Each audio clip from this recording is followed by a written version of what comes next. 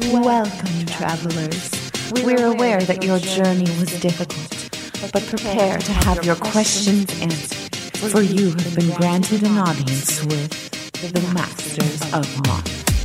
And welcome back to Masters of Modern. I am your host, Alex Kessler, with my co-host, Ben Bateman. What's up, everybody? We're back. We're in studio. We're here. We're in Los Angeles. We did it. We made it back from the desert. It was a crazy, crazy fun MagicFest Vegas, and holy smokes, has some stuff happen. I see fire emojis in the chat. I see super chats. We missed a super chat, and it wasn't even just mine. Oh, it's from Dalton Brazier. What's up, Dalton? Hey, Ben, hotter than my wife, Bateman. Thank you. I appreciate that. It's really nice of you to say. Wait, are you the guy that wrote that comment? I posted something on Twitter or Instagram at one point, and somebody's literal comment was a quote tweet that said, "Holy SH, you're hotter than my wife." And I thought it was the funniest thing I've ever seen, so I quote tweeted it and was laughing. I wonder if it's you, Dalton. Unless it's just twice that joke's been made, because it's kind of emasculating. We're going to burn the chat down. There's a lot of fire emojis. So for people that don't know, we're reacting to all these fire chats, because today is the episode that we talk about the recent bannings and unbannings. Yes. Everyone knew Hogak was going on. In fact, we had this whole episode planned about talking about the trivia we did, and we might still do some of that trivia on the episode that we did at MagicFest Vegas, and recapping that. But then, surprising to everyone, Hogak's dead. No, we all know that. But Faithless Looting's gone. Yeah. That wasn't expected, though. We'll talk about how someone expected it. And then Stoneforge Mystic was unbanned. It's so many things happened in this last week, right? There was obviously big OP changes, and then we had Vegas, which is Dalton always... Brazier was the person who did that tweet. I love it. All right. I love it. Yeah, continue. And then, obviously, we had the MagicFest Vegas, which was so much fun. And then finally, we're back, and there was 2 bannings and an unbanning. So I think, to break those down, it is going to be the majority of what the episode is today, and we'll make sure to get into that more. But that is the subject matter for today. I do want to get to a couple quick shout-outs before we get into all of it. Sure. First one is you guys can find the podcast on Twitter at the MMCast. Be sure to follow. It's really important. If you're watching this on YouTube, if you're streaming this right now, click that little notification button. There's a little thumb with a 6 next to it right now. Make that 6 go up. Yeah, actually, one thing that's really interesting is 100 people right now watching this live. Hyped. And we have a total of 6 likes. So if every single one of you, as well as fire emojis, can just click that thumbs up button, let's get those thumbs up to 100, because that's the best way for this video to get pushed up in the algorithm so people watch it. It's really important. We would really appreciate that. So YouTube, that's important. That's a big thing. Twitter, where can they find you on Twitter? I am at Kess Wiley. If you want hot takes and less hot takes, I'm there. You guys can find me at Ben Bateman Media, and otherwise there's We're some at cool the stuff. MMCast. It's a podcast. Yeah. At the MMCast. And be sure to check out the Command Zone, Game Nights. Josh and Jimmy do amazing stuff. That's our sister podcast on Collected.company. We'll do the rest of the shout-outs later. I want to get into today's subject matter. How was Vegas for you this year? We got 17 likes now. I love it. Vegas was amazing. It was probably, definitely top end weekends of life. It was really good. I had a really great time. It was super fun. I had a great time hanging out with the community. It was a really, really nice sort of affirming weekend as far as just the positivity of the community. The internet can be such a toxic place sometimes, and you can end up with just dealing with so many people that are not that sweet. And the Magic community on the whole is pretty amazing. Yeah. And I just felt like the people we dealt with and hung out with this weekend were all great. Yeah, I mean, it was interesting because we came off and then there was additional bad news about specifically Unnamed, because I don't want to blast his platform out into the world. But he's terrible and is doing well somewhere else, and we don't want that to happen. But we were talking a lot on the VIX, so much publicly can be net negative, because net negative news is so much easier to kind of spread. But the community is such a huge positive influence on both my life and I think in the world, that I think that side of the community needs to just blast it out more. So community, you're the best. Yeah, you guys are I blew great. out every mic in the room. Though, also, I think just, the cosplayer community, Gavin Verhey, the Command Zone guys, Shivam, and I'm just naming names here, but, Vincent Kenobi, we got to hang out with so many fun people this weekend. I really had a great time. I loved this GP Vegas. This, I think, was my favorite, and I didn't even do well in the tournament at all. I didn't even play in it. I just played in the Command Zone, which is also one of the better additions to a MagicFest ever. Yeah, really good. Except for the bracelets. Get rid of those bracelets. I also played in the Command Zone, I'll have you know. I played games of Commander. He played 3 games of Commander and enjoyed himself. I had a very good time. He was unhappy about the fact that he had fun. It was very it was fascinating facial expression. You've grown as a person. I'm so proud of you. Yeah. You just only feel happy because you won this one. I don't win them all. And we'll get into the bannings in a second. But big also shout out. Today we have a guest producer, Sam Lewis. Yeah, what's up, Sam? You want to come say hi? Are you plugged into everything? You're kind of plugged. Yeah, just come say hi. Okay. Sam. He's on camera now. Hi, everyone. What's up? What's up? Nothing much. Having a blast. Great to be here. Had a blast at Vegas as well, judging all 4 days. But yeah, it was a fantastic event. Magic community really made it special. So thank you all for being so great. Yeah, thank you, man. Thanks for producing the show today. Marshall could not make it. This is, we have 115 people watching right now. And this is the most people we've ever had in a live chat. Tappy says, it's Sam. He's my friend. Also, big shout out to Tappy Toe Claws. Yeah, we awesome. just spent the whole weekend hanging out. What were some of your other... And you and Olivia are the best. Yeah, amazing. What were some of your other highlights from Vegas?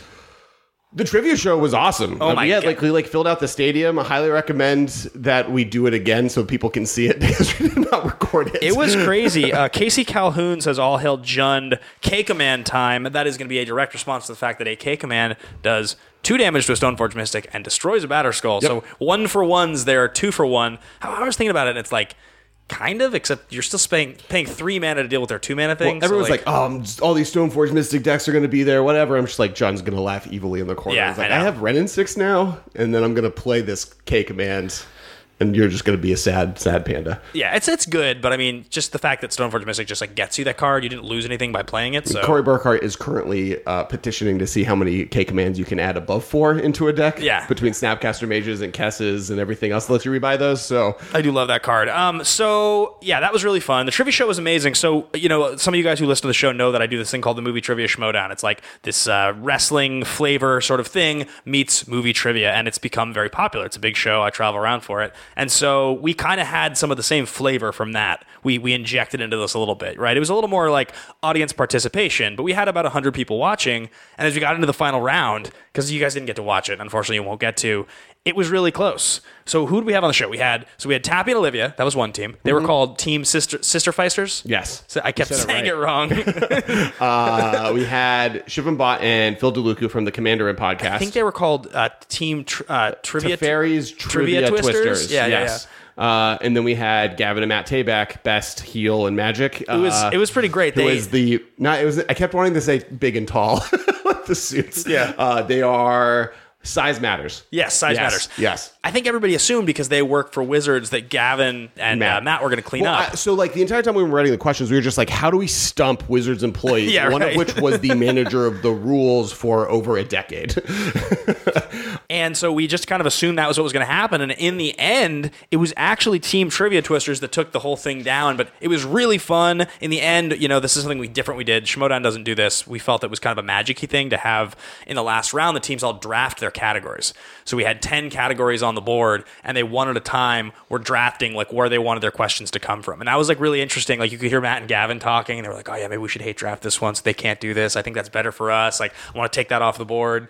It was really interesting. And the game literally came down to the last question. And I think the final question was kind of like, I felt bad because the question that the Trivia Twisters won on was a softball compared to what Gavin and Matt had to answer. Well, so they answered. So we'll ask some of this. We'll ask the trivia, and then later we'll say the answers. But the first one, the first of those 2 final questions was which 2 cards only have a single printing in the history of Magic. So there's only 1 card ever printed of them, and they're official cards. Right. And then the other was which color does not have a monocolor angel. Right. So for instance, mono white has a lot of angels.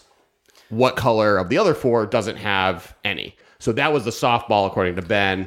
I mean, it's all like, again, guys, after having played 35 matches in the Schmodown or something like this and done this in front of 1,000 people, I can tell you, it's all subjective. You'll always be upset if you lose, and you'll always find a reason to be annoyed for losing. But between the 2, the guy in the audience and Gavin and Matt got their question right, the harder one. Yes. And the guy in the audience and Michael Grothy, who is, I guess, other co-host of this podcast, got the angel question wrong. So I mean, it was fascinating, some of the stuff people got right and wrong. So Alex and I are actually working right now to come up with sort of a concept to do this again. We want to do this again so you guys can see it, we can film it. But on the whole, so big, huge questions. That'll be a beautiful Buddhist sand painting that has now been destroyed into time. But we have all the trivia, so we might ask it on the cast. We might do an episode next week. If there wasn't Unbannings, we would have probably done it this week. Next week, we'll like read more questions and have you guys have fun with it. So it was just a massive thank you to Channel Fireball for inviting us to have, having us become a part of this thing and to give us a chance to host this show. It was so cool. It was such like a welcoming experience to be a part of that community in that way.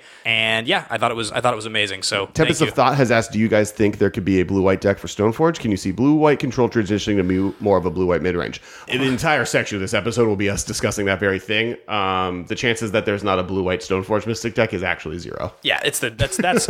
I think probably maybe that's a negative 10. I think it exists already. People have already top 5'd. We'll start. we'll start with blue-white. It was Tempest of Thought. Tempest of Thought. That's a $5 super chat if I can see correctly. Yes, that's why Tempest I read of Thought. that one Thank specifically you out loud. so much. I appreciate it. So Tempest of Thought. That'll be probably where we start with that. The one thing I want to talk about really quickly before we jump into that episode. So I played in the main event, didn't do very well. We, played a bunch of Magic. Well, the one thing we did get to do twice, though, and we've started doing this at like all of the GPs, it feels like, is we did a couple Chaos Drafts. And they're not Chaos Drafts where we do it through CFB. We do it ourselves. We go buy all the packs and we kind of curate what we want. The first one, really fun. Some of the stuff that we always do with like Fallen Empires and Homelands and old sets. I'm a Time big Spiral. fan of the Ice Age or double Fallen Empires or double Homelands packs because like none of the cards read like Magic cards, and they're like a brick long, and by the end of each one you're either going to get with a card that's like medium at best or doesn't do anything. In the it's one, like if a blue enchantment is activated, then you can make it a white enchantment.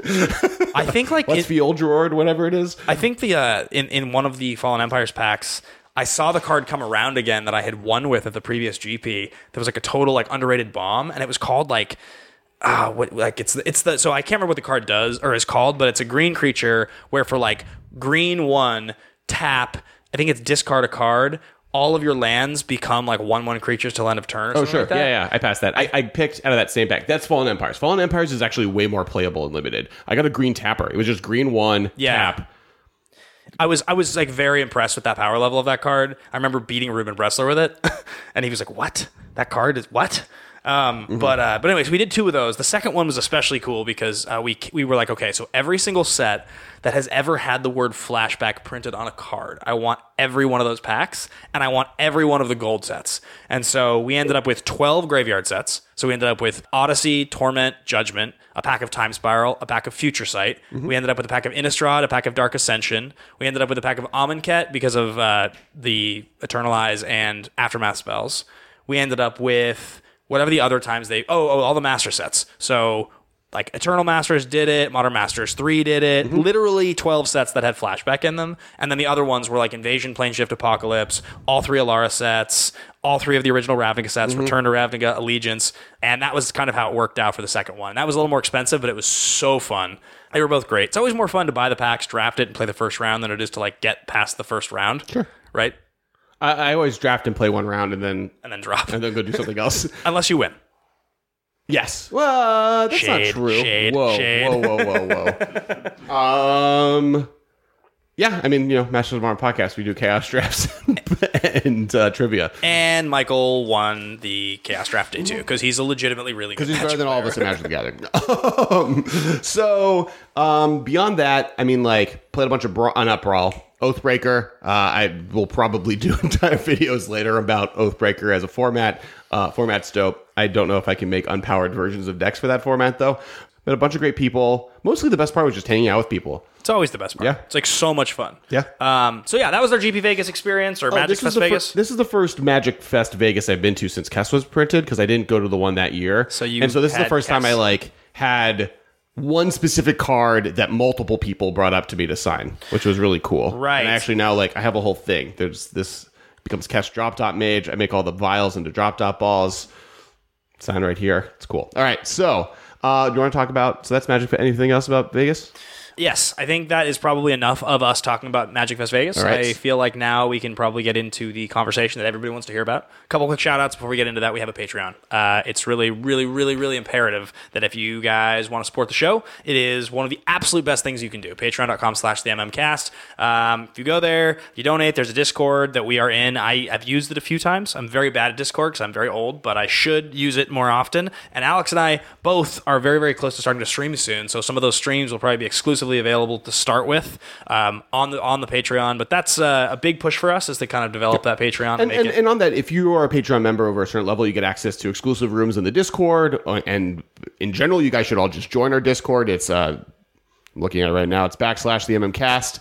And yeah, and you'll get every video we post, except for maybe this live stream one, because the live stream will be available online. There's like a unedited version of the video that has none of the ramblings. Sometimes you go real deep dives on cards that aren't good, especially when we do set reviews. I think we spent like 10 minutes talking about the Arlencord Planeswalker in Modern, which is just obviously never going to be a thing. That wasn't in the actual episode. But if you go to the to the Patreon, you can, and you're a Patreon member, you can listen to those fully unedited. Are you talking about Dovinbon when we got into that whole conversation? Maybe that was Dovinbon. No, Arlencord. We did Arlencord. Oh, there was the one where you got into like a legitimate argument about a blue-white planeswalker. We spent 20 minutes on it. Marshall was like, this is never making it to the episode. This will never see the light of day. We just got a $10 super chat from Dr. Pure One 1752. It's a $10 super chat. So generous. Thank you so much. Really appreciate that. Could blue-white fairies with Stoneforge Mystic to get Sword of Feast and Famine be a good idea to invest in? I'm looking for a 1 to 10 on it being a good idea. Okay, so that's interesting. I like blue-white... What I don't like about that is that you're playing a 2-mana sorcery speed card in a deck that primarily really wants to be instant speed. I disagree with you, because the whole thing with Stoneforge Mystic is that you can use the ability at instant speed. So in reality, what it is, it's your 5th through 8th Bitter Blossom. Because you on turn 2 in Fairies, you're trying to play a 2-drop, right? Like, and pretty much at sorcery speed most of the time. Sure. And so then once that's in play, you then do want to untap. And what Feast and Famine is so good at is it lets you flash in at the end of your turn, equip it to a spell starter sprite, and then from that point on, you can spend your mana on your turn, attack, untap all your lands, and get it back. Or just have a Batterskull in play, right? Well, so I think my thought with that is like, all right, back in the old Cobblade days, you were playing a straight blue-white control deck, and that deck then had Stoneforge Mystic, and it had these Squadron Hawks, right? And you would get the Squad Hawks, and you'd play them and suit them up. The Fairies deck really is a tempo deck. It's not really as much of a control deck. Like, if it has a Blossom on turn 2, that's great. It's not looking to tap out on turn 2 of the game most of the time. If it doesn't have Bitter Blossom, it doesn't want to do that. And I don't know if the game plan I think Stoneforge Mystic is as powerful as Bitter Blossom. Yeah. Like, that's like the point is, it only does that when it has Bitter Blossom, but that's because every other card in the deck is at instant speed. And or not good on turn 2, because that's why you're not playing it. Yeah, but don't you feel like playing a non-fairy card in a deck where like Spell Starter Sprite's there and having now 8 sorcery speed 2-drops in the deck slows you down, where if you like don't hit your 4th land drop, you're kind of stuck with these gummy 2-drops in hand? So back up for a second. I would say I would give investing in Fairies a rating of a 5. You wanted a 1 through 10 rating? Okay, sure. I actually just don't think that deck is as good as other things you can be doing for that same effort. And with Stoneforge Mystic, I do love Fairies, and I wish it was better. And a blue-white version of it is also sacrificing Bitter Blossom, which is the only reason to play it. So you'd either want to be Esper or blue-black, or white-black, which seems weird. Like Fairies? I mean, you just lose all the... I mean, like, one of the absolute main reasons you play Fairies as a deck, period, in Modern, is that Spellstutter Sprite is a really good card. And you want to have a payoff to play a counterspell that also gives you a clock. Like, there's a very, very, very short list of things that allow you to do that efficiently counter a spell and also be left with something that's a threat. Sure. Which is why in the old days, like, Mystic Snake was good. Like, if you can effectively be getting a flying Mystic Snake or the equivalent for less mana, like, you're okay. And that's where I think it's a cool idea. It's a cool idea. The power level of Modern right now, I don't think I would call it more than a 5. I would say it depends also what you own already, right? If you already own the Stoneforge Mystics, the rest of Fairies isn't expensive. So, like, if you have Stoneforge Mystics and you're just like, what do I do with these? What's a cheap deck that I can just put these into that's going to be dope? I think Fairies with Stoneforge Mystic as like an Esper Shell could be pretty dope. I don't think you're going to win a GP, but I think you could win FNM without pretty much blinking too hard. Well, I think before we get just like fully into every brew, and when guys, if you have suggestions in the chat, things you want to hear about, be sure to post them. We'll try to pay the best attention we can. Like I said, it'll be easier to make sure we see them if they're super chatted, but we will just try to read through as many as we can when we get to the Q&A section. Let's start with just the bannings period. I think we all just assumed Hogak was happening. Like, I don't think there's that much we need to say about Before we jump into it, I do want to, because we advertised at the pre-thing that we're going to light stuff on fire in this episode, but we should tell people that are listening to the podcast or have now jumped into the chat that that's what's happening. We got 2 pieces of artwork. One was during Tappy Toe Claus's match game panel in Vegas. It was done by Jessica at Inkling Customs. Inkling Customs. It's this beauty pageant Hogak. that we said that we would burn if it got banned. It was kind of well known. So we're now going to burn it and light it on fire. But then we realized... Also, just like, this should be a good indicator. My mom was an artist, so I kind of recognize this. This was done in about 38 seconds. That's when you know somebody is really good. They can literally just like picture in their mind what something looks like and actually legibly draw something that you're like, that's like pretty good. That's pretty cool looking. Yeah, so the question is like, this year's beauty pageant was won by which Magic character? And like, in the amount of time it took everyone 15 seconds to like write their answer, she drew this Hogak beauty princess. And you can even has a crown and everything. So we're going to light that on fire because it got banned. And then, unknown to everyone, surprising the world, other than Nick Prince, who I owe $2 to, Faithless Looting was also banned, and so Tappy Toe Claws did us a favor and drew a proxy Faithless Looting that we'll also be lighting on fire. So be excited. That'll be at the end of the episode because it'll make this room so smoky that we won't be able to breathe anymore. Why are we lighting these on fire? Because it's the MMcast. Right. And so they're going to go into the ban bucket so that we don't light safe. the building on fire. So, all right. So let's start with Hogak. Let's just like briefly for 1 minute, just sound off. Any thoughts on the banning of Hogak that hasn't already been said? The whole world saw it coming to the extent that we didn't plan on talking too much about the ban announcement this morning because we've spent the last 4 episodes of this podcast talking about what the format looks like when Hogak goes away, right? Because it was kind of like, they're not going to emergency ban it, so they're going to wait for 2 weeks, which means that like 3 modern GPs are going to happen with Hogak in the format, and we're just going to have to deal with that format. But modern, like just past Hogak, is super exciting. You have Urza decks running around, Ren and 6 is through the format on, put mid-range back in the limelight, Junza deck. Kess is now Grixis with other things, which is great. Rank these for me in terms of just like unbeatable power level. Hogak, previous Hogak with Bridge, Eldrazi, Blue-Red Delver with Treasure Cruise, Birthing Pod, and is that all of the like... Splitter Twins. You're just a Splitter Twin. That's what everyone wants to know about. It loses this contest, by the way, but continue. Yeah, Twins like way worse. Like, so people... I forget which pros did it, and hopefully someone in the world can either find a link or tweet it at us. But Hogak loses to Eldrazi. Eldrazi with Ayabugan is just better than everything else we've talked about. That's what I figured. And then the other decks you mentioned are all worse than Eldrazi, and I believe that the only one that might be close is the Bridge Delve, Hogak. The Delve World, I think, is comparable to Hogak. Like it is like a 55. Sure. Okay. Close enough that it wasn't really comparable. And then every other card on the ban list that like was banned and was a bad guy at one point was just worse than what Hogak was doing. Yeah. I don't know. Personally, I think Bridge Hogak is worse than Bridgeless Hogak. Really? Yeah, I think like it's kind of the whole like Death Shadow before not Faithless Looting. Before Get Probe. When Get Probe was around, Death Shadow was kind of like a gimmick deck, was about giving it double strike and like trying to pump that out, and then Faithless Looting got banned and it just became the best mid-range threat in the format. Sure. Whereas that Thoughtseize is a good card and they should have been playing it the whole time. Makes sense. I think it was a similar situation where people were playing those 2 decks. Now, my general understanding for people who have tested it, Hogak without Bridge loses, though, to Hogak with Bridge. It is a worse deck against all the other decks, but it is, in the mirror, a better deck. Okay, so those are our Hogak people thoughts. have tested that aren't me, that are better at Magic. Shout out to Nick Prince for also calling that one out to the world. Third host of the same show. argument that we'll get to when we talk about Faithless Looting. Third host of the show, Michael Grothy, has just walked in. He's in the room. He's looking at us. Come say hi. Yeah, come say He hi. didn't know. Mike. He didn't know he was going to put on. He's got great red pants on. He does. What do you think, Mike? Of those decks, what do you think is the most unbeatable? I think Eldrazi is probably the strongest. Yeah, I mean, it had multiple soul lands. Saying that he thinks Eldrazi's on top and then Hogak is right under that. I think I agree with that. Yeah, the only one that I was questioning was the like Delver with Treasure Cruise, like the Treasure Cruise. Yeah, I mean, Treasure Cruise is a powerful enough card that I think there could be a shell tuned to beat Eldrazi and Hogak. I think as the deck existed in Modern, it probably wouldn't be good enough because they just have such big creatures and Red's answers are not that great to like, ridiculously large Eldrazi and ridiculously large Hogaks that come out super early. So, like, the version of Delver that was just playing, like, Treasure Cruise and then, like, a bunch of bolts and... Young Pyro and all that stuff. Yeah, I think that's not super well suited to beating, like, big tramplers. But it's also possible that, like, with Magmatic Sinkhole and maybe some other stuff, like, that deck would stand much more of a chance. I don't know. And Grave Hate. Like, the ley lines in the board. Yeah. I don't know. Hard to say since, like, it never existed in the same metagame. But... Yeah, right. In terms of just pure I think unbeatable. raw power level, I'd put Eldrazi first. Are you excited to play any specific deck in Modern now that Stoneforge Mystic is legal? Is there a deck that you have in mind that you want to play? It's not Teamer, so. Yep, I'm probably going to play a Teamer deck.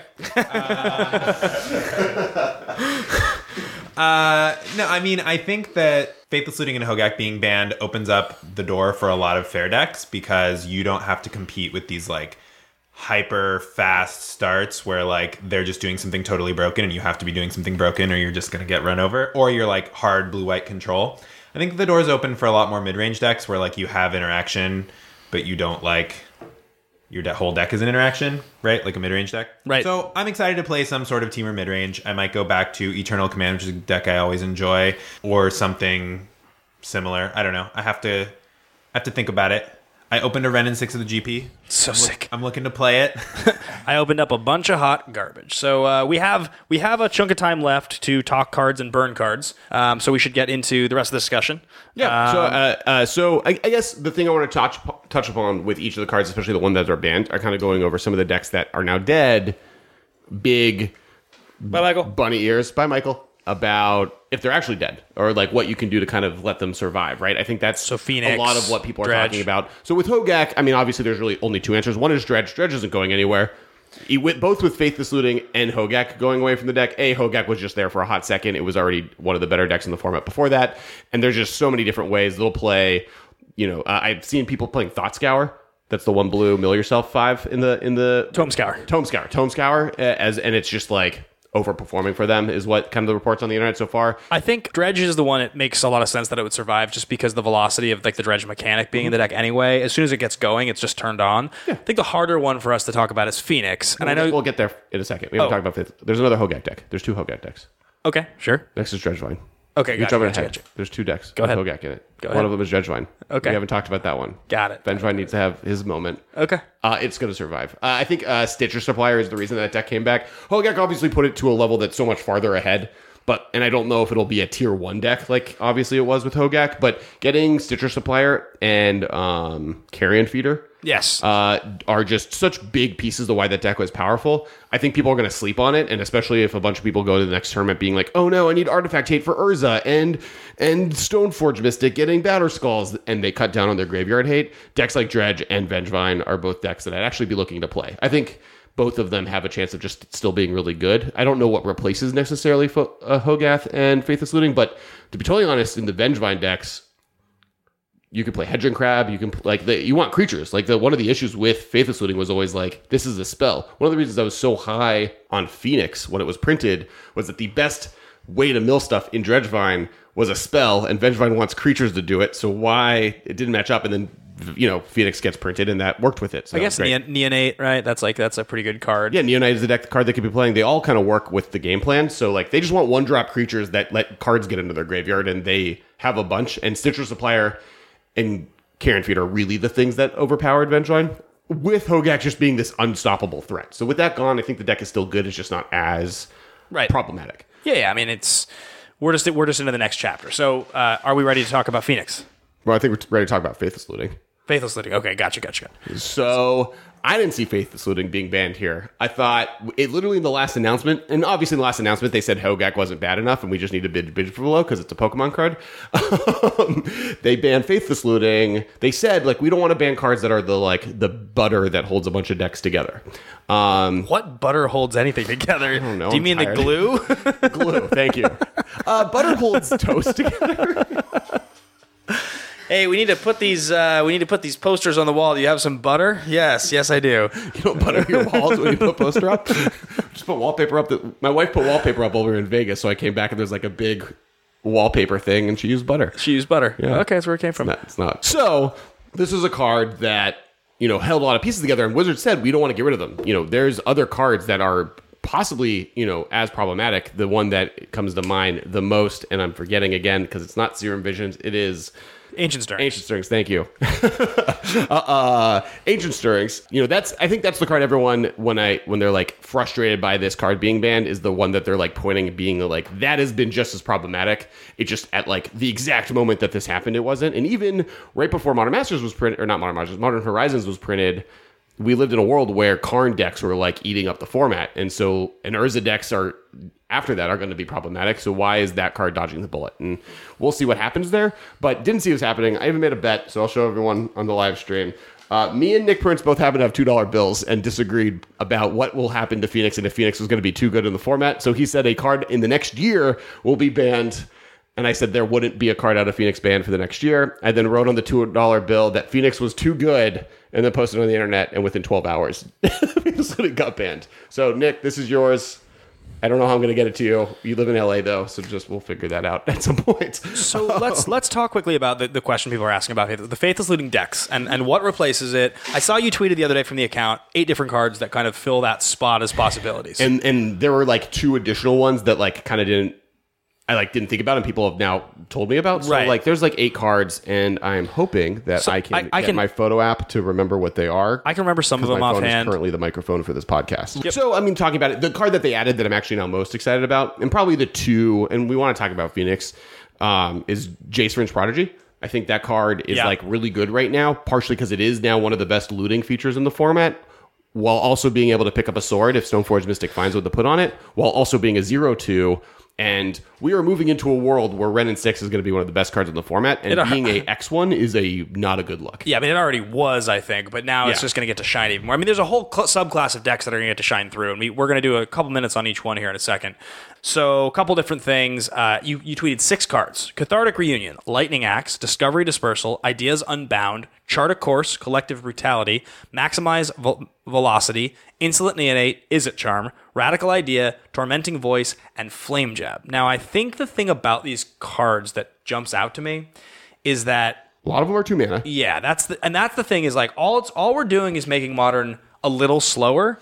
But so people have made this comment, especially with, I mean, because I guess we're talking about Phoenix now. That's really the main thing to talk about. At first, we talked about Dredge at least. Yeah, I think Dredge, because of the Dredge mechanic, will survive just fine. Phoenix is the one where you need to get them out of your hand efficiently, and that's what the question here is. Well, and part of it is the format is slowing down, right? Like with Phoenix, the pan ultimate turn was always turn 3, turn 4 anyways. So you have that turn 2 to be able to cast cards like Cathartic Reunion or Discovery, or Chart the Course, or Ideas Unbound, which is a spicier one that is older.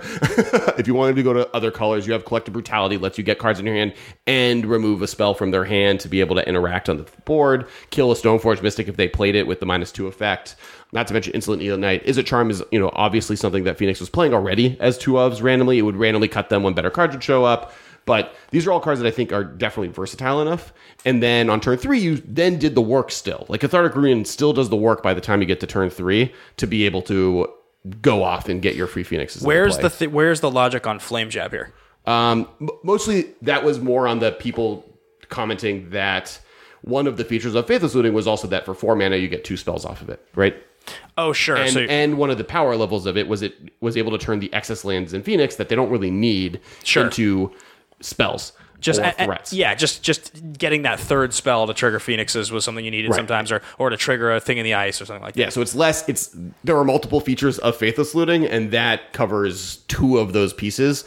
Flame Dart also does that. Like you can just play a 3rd one of those in decks. Lava Dart.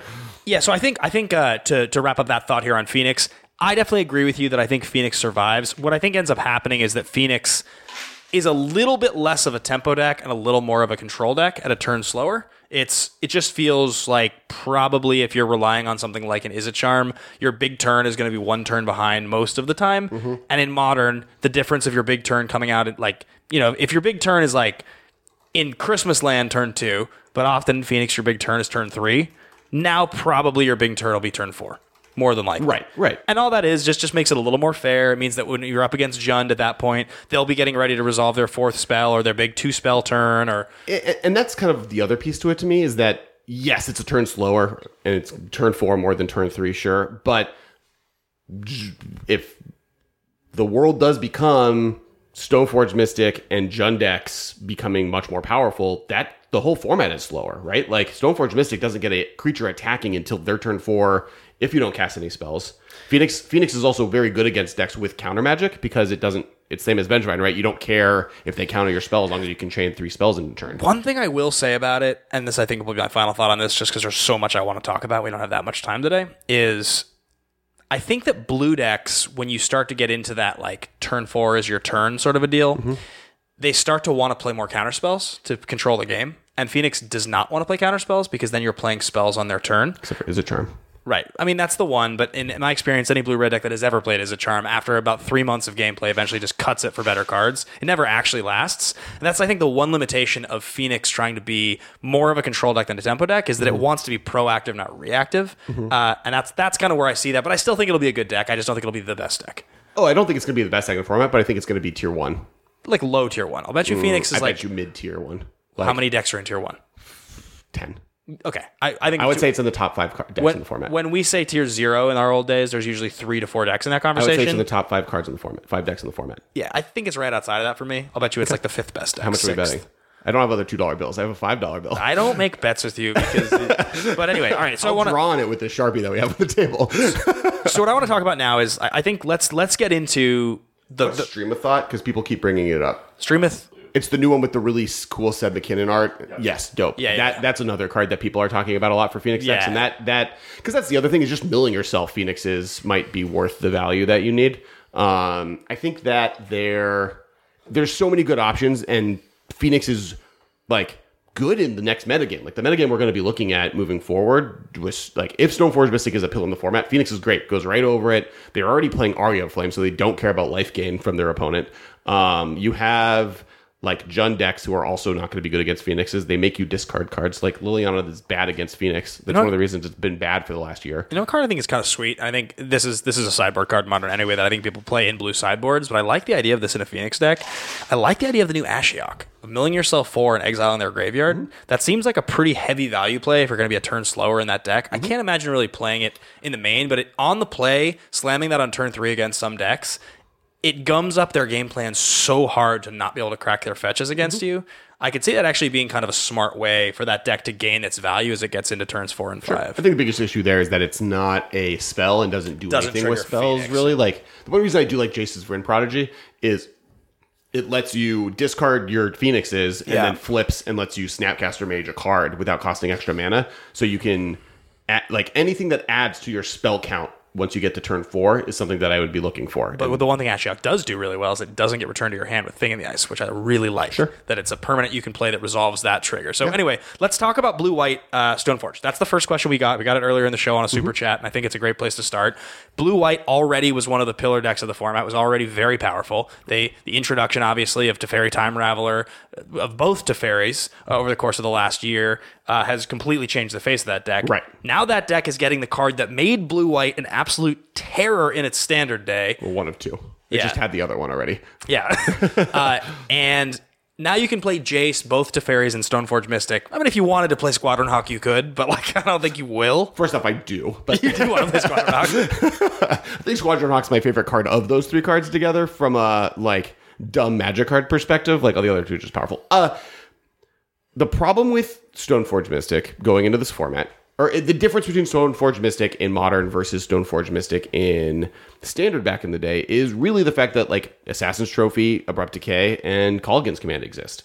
And Jund is one of the best decks in the format. Like, there are a lot of efficient, main deckable, playable artifact removal spells. And, like, and those being available makes it easier to kind of fight against that deck. There's a reason that the swords have just kind of never been playable in Modern, and that is because even if you like the best removal, or some of the best removal in the format, is artifact removal. Abrupt Decay for a long time was the most played card in the format. Now, and Assassin's Trophy is even better at fighting against Batterskulls. Yes, right. Abrupt Decay can't hit a Batterskull. It can't hit the Germ, and that puts them off. But so the format, I think, is just in a better position to be able to handle a threat like that.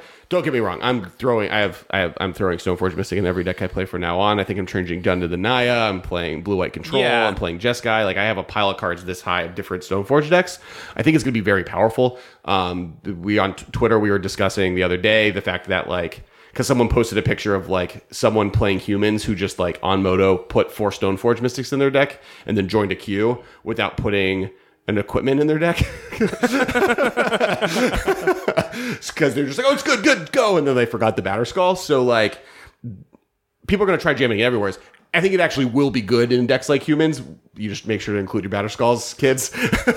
Yeah. I think probably, too, you know, some of the decks that have been more reliant on spell synergy, like take like Mardu Pyromancer, for instance, or just Mardu decks in general. That was the first good Mardu deck we'd ever seen in Modern.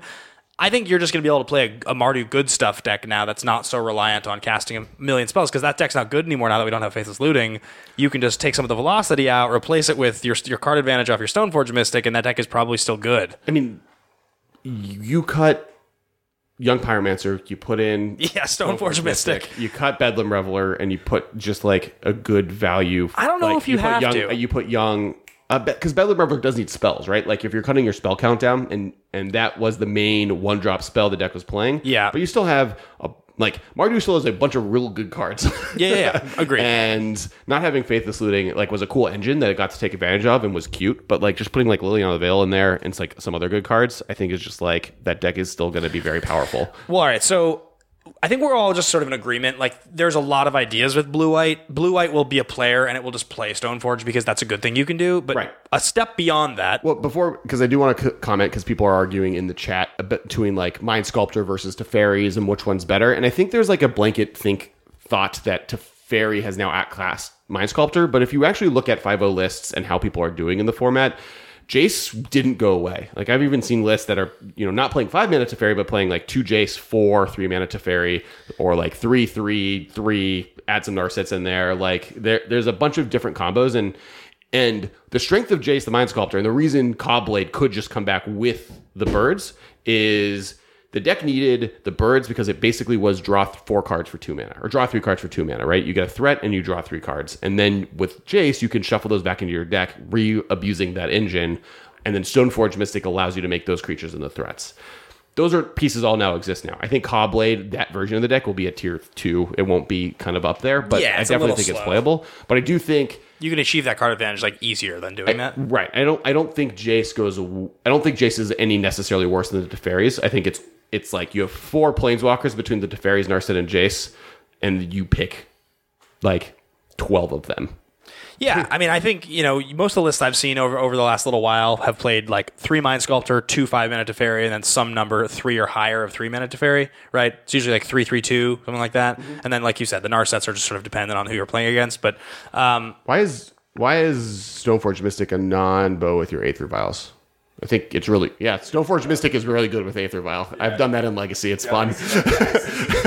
Yeah. You get to do it at end of turn and untap, and then you get to flash in a Batter Skull. I mean, the power level of Stoneforge Mystic and Batter Skull together, while we are talking about the fact that, you're going to be able to fight against that, it doesn't change the fact that even though you're going to be able to fight against that, it's still just going to be good in any deck that plays white. You can just put that into a deck. Humans doesn't need it to be a human. It just makes humans better to have that card in its deck. I guess the fact that you're... No, because it has colorless in the cost. So even your unclaimed territories and your caverns don't care. They'll just cast it. It's fine. What are the 5 cards you cut from humans, or 6 cards you got from humans to make room for it and 2 equipment? I don't think you need 2 equipment. I think you just play 1 Batter Skull. I think you're fine. You would play 4 Stoneforge, 1 Batter Skull in that deck? Got it. I don't know. That seems loose. Humans isn't even the deck I would look first. I think it's passable. I think it's actually better in Spirits than Humans, partially because the strength of Stoneforge Mystic is it's a 2-drop that you never have to tap out on your turn again for, right? You play it as a 2-drop, and then your next turn you hold your mana up, you have counter magic or whatever you want to do at instant speed, and then if they don't do a thing that you need to react to, you flash in Batter Skull. And in Spirits, that's what you want to do in Spirits. You play it on turn 2, and then you hold up spell Quellers or other counter magic spells that let you interact, or Collected Companies, and then so now they're stuck having to deal with that, versus in Humans where it's kind of just a aggressive tap attack, but you want to get cards down as soon as possible, especially because most of your cards are proactive, right? You're naming cards from your opponent not with freebooters, you're stealing them, but Meddling Mage. You want to get kind of creatures in before they play things, and Stoneforge Mystic is normally the creature you want to do that and then start being reactive with. So Spirits seems like a more exciting home for it than Humans to me. Yeah, and also, I mean, we just literally were talking about Aether Vial. The reactive nature of being able to sort of flash one thing in and then flash in another thing in response to kind of that whole chain is really powerful. And that's why the Fairies conversation is a good one. I just think Spirits is the Fairies deck of Modern. I think if you're looking to play that gameplay mechanic, it's Spirits. Fairies just has more. Sadly, Fairies, until this fall, coming to you, Throne of Eldraine, Fairies has that one set that supported it ever, so it's a standard format's worth of cards, versus honestly tried counting once how many formats Spirits was a tribe that was playable, and it's more than you want to start trying to count. So the best deck previously was Hogak, and Phoenix was really good. One of the decks that was like lurking behind it was this Urza deck. Where Prison became Urza, and Urza obviously plays a combo that uses a piece of equipment. It's Sword of the Beak, which means that Urza decks can now just play Stoneforge Mystic in the deck. They can play one copy of Sword of the Meek if they want to, one copy of Batterskull, four Stoneforge Mystic, and now that deck goes even more turbo with something it can just do on turn 2 that's insane. So the big question to me with that deck, more than anything, is like, how does Stoneforge Mystic replace Goblin Engineer? Like, that's the thing that people are going to automatically assume it does, which it does, but then you lose... We did call it Artifact Stoneforge Mystic when it got printed. So but Goblin Engineer is one of the engines that lets it play as kind of a like tutor for your hate pieces deck. Right. And like the war half of the prison part of the deck, Goblin Engineer fits a little bit more into. And so does the deck change to be something a little bit different with the Stoneforge Mystic piece being it? Because you can't tutor for those hate cards, right? Or do you play both? Do you play like a 2-3 split or a 3-2 split or a 4-4 split? It's not a split, that's just 8 cards. But do you play kind of all of them and then you cut down on other pieces? And I have never played the Urza deck personally, so I can't attest to what that's going to end up. But I do think that even before Stoneforge Mystic being revealed to be being unbanned, and even before we even knew Faithless Looting was being unbanned, I expected Urza to be the best deck in the format. I thought it was going to be turn 0. I think it's probably the next deck to get a card banned out of it if I had to put money down. Yeah, it's really powerful. I mean, I really like the idea of playing those 2 cards together, to be honest. I like Stoneforge Mystic and Engineer together because what happens when you've resolved your Batterskull with your Stoneforge Mystic and they're looking at it and they're like, okay, this is the turn where he's left his shields down because he's tapped out or something, or he has 1 mana open. Now I'm going to blow up his Batterskull, and you have an Engineer in play and you're like, yeah, when you target my Batterskull, I'm just going to activate my 1 red to sacrifice this Batterskull to get something else out of the graveyard because like these were such low opportunity cost cards. And they both net me some sort of value, and I've already set myself up because... Yeah, I definitely think it's an upgrade to the deck. The question I have is where the deck ends up in the long run is going to be really fascinating to watch. I think one of the things that is so fascinating about that and why I think it's going to be such a powerful addition is that there are games that will happen in Modern that are literally going to be won by a turn 2 Stoneforge Mystic on the play when your opponent just doesn't hit their land drops or stumbles, and the game ends really fast. And the fact that a deck as powerful as Urza now has the ability to do that on the play with nothing else. Like it requires almost nothing to win with that, but the fact that half of your infinite combo is also attached to that card just makes me feel like that's the good early, good late conversation that like we always talk about. Yeah. Oh no, Stoneforge Mystic is going to be nuts in the deck. I'm not arguing against that. It's more there's more considerations to just like slam 4 Stoneforge Mystic, replace Goblin Engineer, go right. It's like there's pieces and tools that the deck has to change around to kind of make that work, and could change the deck. Like the deck could be more of just like a Stoneforge Mystic artifact control deck that plays Urza on top end to just win that way, or there could just be blue-white decks that do that have Urza in it instead of a prison deck, right? That's a little bit of the differentiation. So we got about 10 minutes left, a little less than, and we need to burn these things.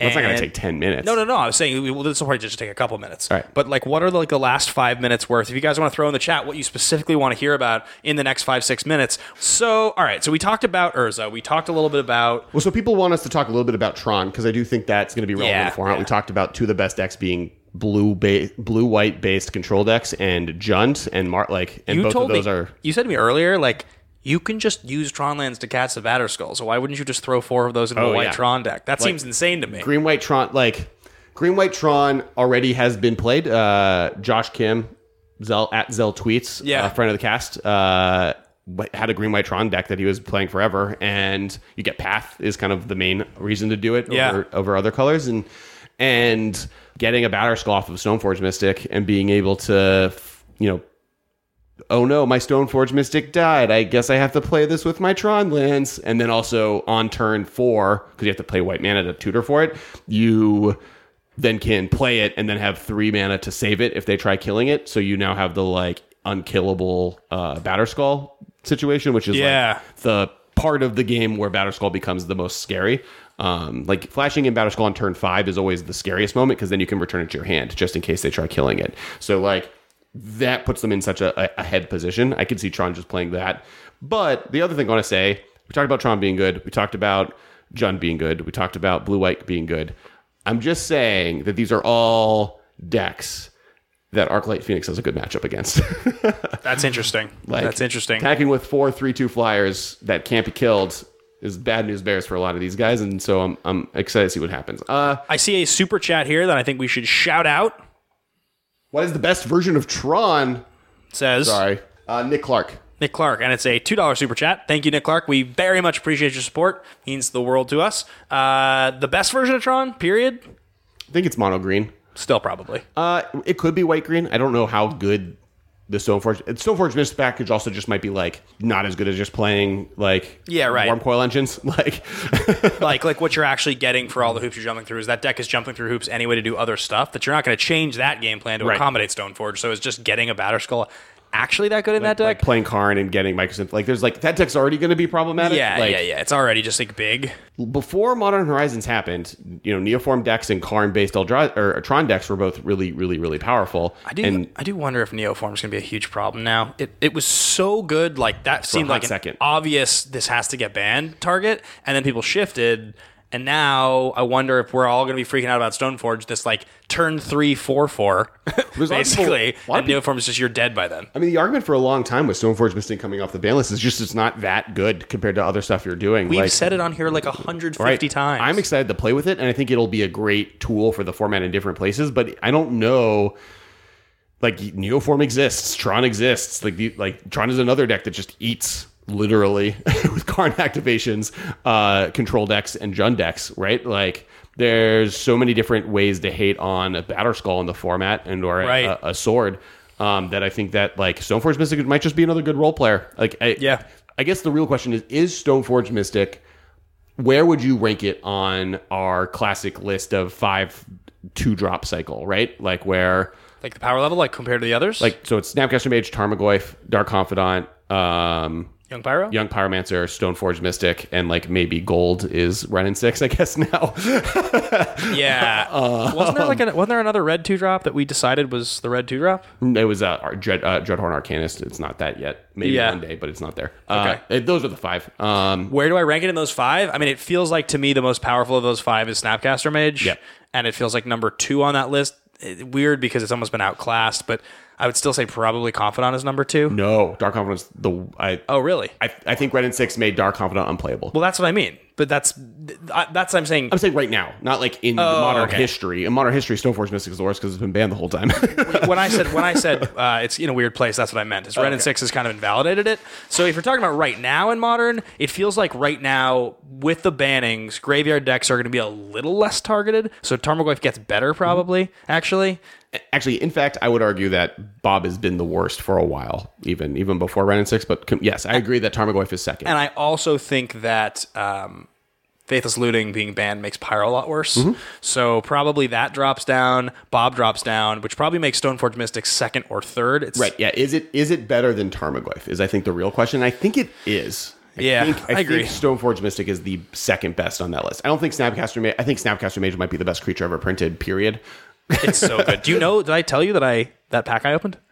No. I had a leftover pack of Modern Masters 17 from a Chaos draft that I opened at home the other day, and I pulled a Snapcaster Mage and a Foil Abrupt Decay out of the pack. Nice. I was stoked. Yeah, that's pretty... we had a couple super chats here I want to shout out. Is Sunforge Mystic just a joke deck? I think it's really cool. I don't think it'll ever dominate the format. It might. It's cool. I want to see it win. I would like for Modern to be in a place where that is one of the better decks. That is a $2 super chat that has been asked by Sunny Jack-O-Lantern. Maybe I'll look into it. Neo the Panda asked, "What were the answers to the quiz questions?" That's another $2 super chat. So it's green is the only monocolor angel that doesn't exist. Michael guessed red and then like immediately remembered that Avacyn was a set. Or not Avacyn. And like Illusory Angel's blue. Shadows of Innistrad was a block. And then Illusory Angel is the blue one. That's the one that blue was who the audience member guessed. And then the commander and guys got green. What was the other question? Like Sharafuku Dragon? It's, I'm never going to say it right. Sure. Sharafuku Dragon. Something like that. Shikifu. It's like there's a lot of letters. I'm not here for say cards named correctly regularly. And then World Champion 1996. Oh, yeah. 1997, maybe. 97, yeah. Yeah. So those were the World Championships In 1997, I think 1998, there was a trophy, and inside the trophy was a card that literally was only printed as one copy. And those are the two cards. And they're famous for being the only cards to ever have one printing. Yeah. A lot of people guess it's so Richard Garfield, when he got married and had a kid, and maybe when he had his third kid, or I think there's a third one of these, printed a like one print sheet or a couple print sheets of a card that was like a gift saying like, and the effect are like, you can shuffle your deck and someone else's deck and then play from it together. And that was the marriage one. Right. And then there was a play on that mechanic for him having a kid. Yeah. So people think it might be those, but the That's World what I thought Championships in the late 90s got a single card that's all theirs. So we are out of time. We will revisit this next week, probably with like, I'll bet you next week's episode will be Cool Brews with Stoneforge Mystic that we'll come up with. I want to build with Lorska. I have so many lists on my list. If you go to the Patreon, I'm going to start posting lists there's a deck list section on our Discord for Patreon members. I just post deck lists there as much as I come up with them. For a while I haven't been because Hogak was ruining my day, but now I have Stoneforge Mystic. I just want to play Ice Vein Quota You with should it. see the piles of cards in my... I just want to I need Astrolabs. I need a bunch of Snowlands. So the question is, where is the later? It's right here. The answer is, let's burn these things. All right. Let's get some fire emojis in the chat here, guys. Let's get some fire emojis. Let's see fire. So to remind See your people that lighters. were not here earlier and are here now, on Tappy Toe Claws match game panel in Las Vegas this last weekend, I was brought up from the audience, and then I snuck onto the panel a little bit later, but I was brought up from the audience and asked the question of something around the lines of, this Magic character just won a beauty contest. It was blank. And a bunch of people answered, and then Inkling Customs drew this as her answer. It was Hogak. And I was declared at that point in the podcast, or in the show, that if it was banned, I'd have to burn this on the podcast. It was banned, so I have to burn this on the podcast. But little did we know, Faithless Looting would be joining it. And so the wonderful Tappy Toe Claws drew this Faithless Looting proxy that is adorable to also burn. And we'll be doing that. Oh, okay, wait. That is unsafe. I'm going to stand up for this so that we can see it. And I'm going to burn them together. Actually, why don't you hold the Hogak? All right, bye, Faithless Looting. We loved you. Bye, Hogak.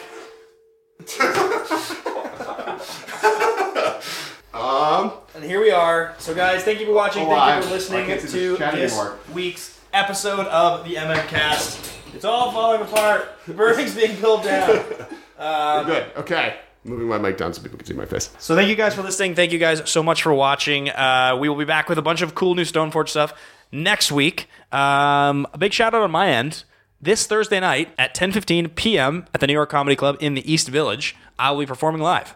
Action Live is going to be there. Andrew Guy and myself will be playing a full set. I'll be playing 2 live songs. We'll do a bunch of stupid Nicolas Cage impressions. We're doing a full episode on the movie MacGruber. So get your tickets at NewYorkComedyClub.com. If you want to come see the show, I can send you a discount code. It'll be super fun. We'll be doing like a hangout afterwards and going out drinking and whatnot. It'll be a great time. There's ash everywhere. There's ash everywhere. So big shout out to both Inkling Customs, which is at Inkling Customs, INKLINCUSTOMS, and Tappy Toe Claws at Tappy Toe Claw. Tappy Toe Claws. Cool. I did it. Cool. Sweet. For donating artwork to be destroyed on the show. And also just being awesome all at MagicFest Vegas. You should follow both of them. They're great. Big thank you to our sister podcast, Command Zone. Big thank you to Sam for being our producer. Yeah, for being the producer for today. Thank you so much. Awesome job. We hopefully didn't sound terrible. Which I guess you guys will find out. And so many fire emojis. Ooh. Thank you, most importantly, all the people that both donated to the Super Chat, but also just joined us on the Super Chat. We heart all of you. That was cool. Best. That was cool to do that on the show for the first time. I think we're going to look into trying to be able to do this live more often because I like doing this live. This was fun. Oh, yeah. Thank you, guys. We'll talk to you guys on the next episode. Make sure to check out the audio, Patreon, all that good stuff. Follow us on Twitter. I'm at Cass Wiley. And I'm at Ben Bateman Media. We're at the MMCast. Sam, where can they find you? At Strat_Sam on Twitter. Cool. At Strat, STRAT_Sam, SAM. Bye, guys. Bye.